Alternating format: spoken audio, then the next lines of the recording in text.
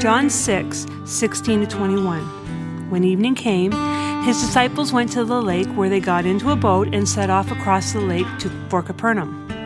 By now it was dark, and Jesus had not yet joined them. A strong wind was blowing, and the waters grew rough.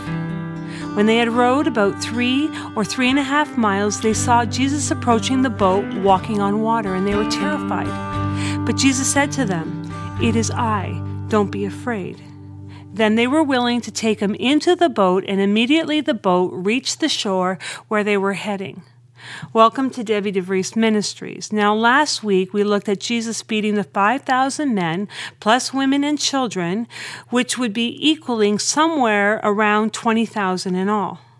A miracle happened.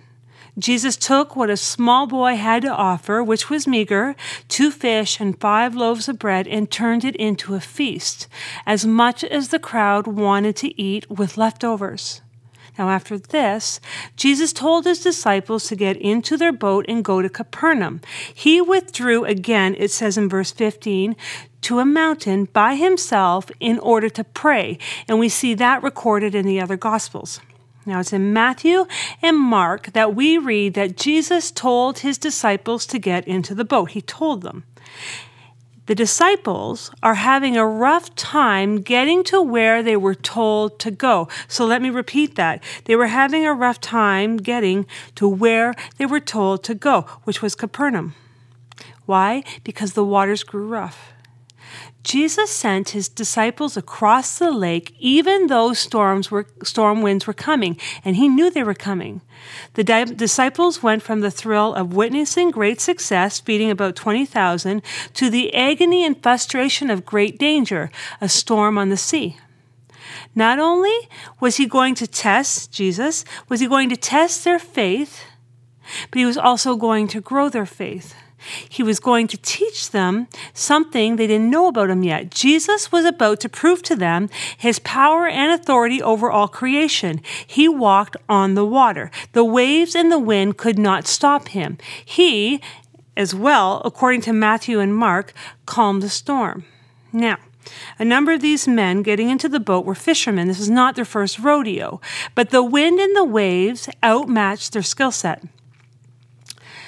Sometimes, my friends, we are caught in a storm, so to speak, because we have disobeyed God. Jonah actually would be a good example of this. But sometimes the storms come because we have obeyed God. And the question is what do we do with that? Now, it's interesting to note that the disciples did not give up in despair. They continued rowing, verse 19 tells us. I would like to point out that in Mark's account, actually Mark 6, verse 48 to be precise, that Jesus sees his disciples from where he sat praying on the mountainside. In other words, he had his eyes on them. Are you in a storm? Is the storm perplexing because to the best of your ability to understand, you have been obedient to God, to his calling and his command to go and trust, and yet the wind and the waves threaten to undo you? Figuratively speaking, where is your Capernaum? Where has he asked you to trust him, not only to get into the boat in the first place, so to speak, but to keep paddling on no matter how hard the forces of nature, people, and life are against you? Now, Jesus is on the mountain, and he is praying to God. And as I said, he sees his disciples. He doesn't change. That means he sees you and he sees me, and he's praying for us. This time not on a mountain, but as Romans 8 verse 34 tells us, at the right hand of God. And it tells us that he's interceding for us. At precisely the right time, Jesus comes to them, the disciples, walking on the lake, walking on the storm of the sea. He doesn't change. He doesn't change. That means at precisely the right time, Jesus will, in whatever way he decides to show himself to you in your storm, will show up. He will show up. Jesus brought the disciples from stormy waters to calm waters. Jesus brings his disciples to their commanded destination, and his words relieve their fear. It is I, don't be afraid. Another question. Are those words, it is I, don't be afraid, enough to relieve your fears in the storm of life? Now, although we may greet Jesus with hearts of faith when all is well, does our faith fade when the world attacks us as storms set in? Despite opposing forces, the wind and the wave, Jesus will enable his people to achieve the goals that he has set for them. If he's told you to go to Capernaum and you to get into a boat, you will land in Capernaum. Of course, figuratively speaking, but if he tells you to, you will. So the question becomes, has Jesus told you to get into a boat, figuratively speaking?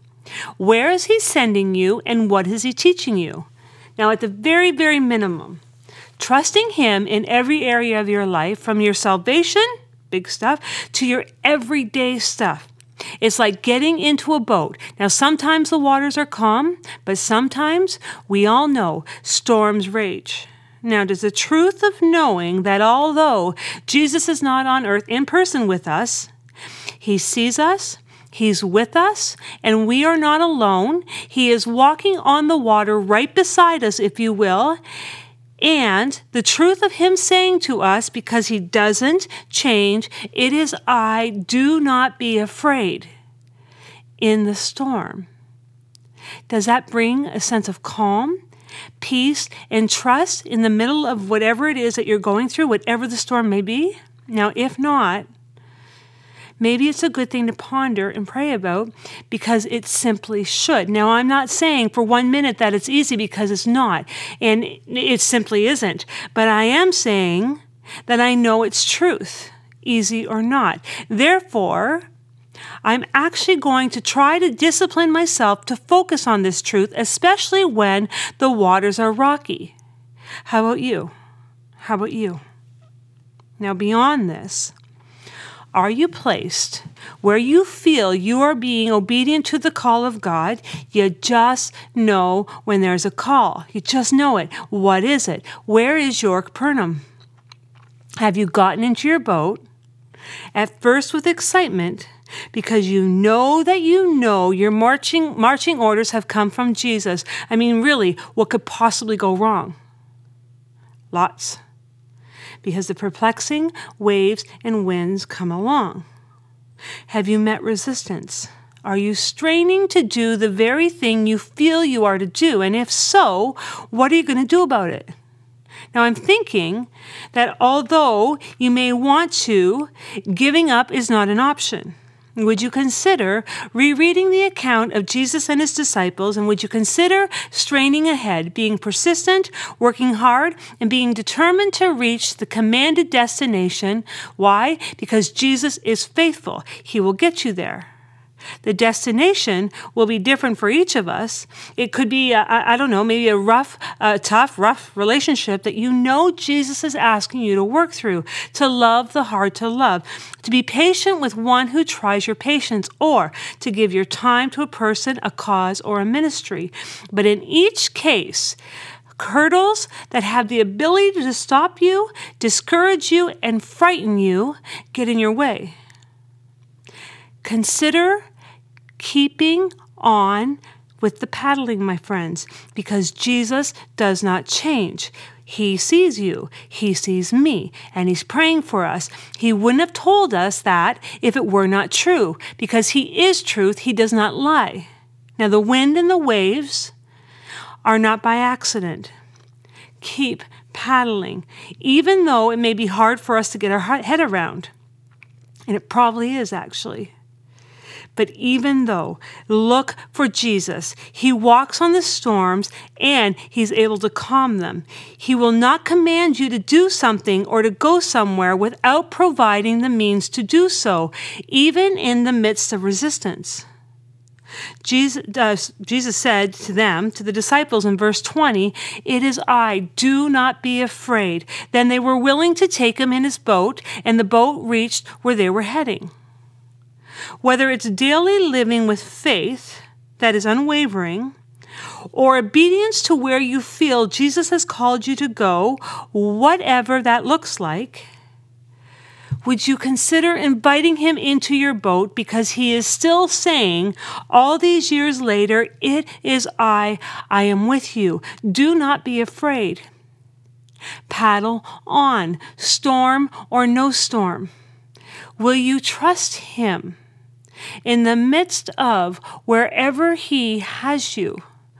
Because he is with you, and he will get you to where you need to be in life, in faith, and in destination. Paddle on, my friends, paddle on. Amen.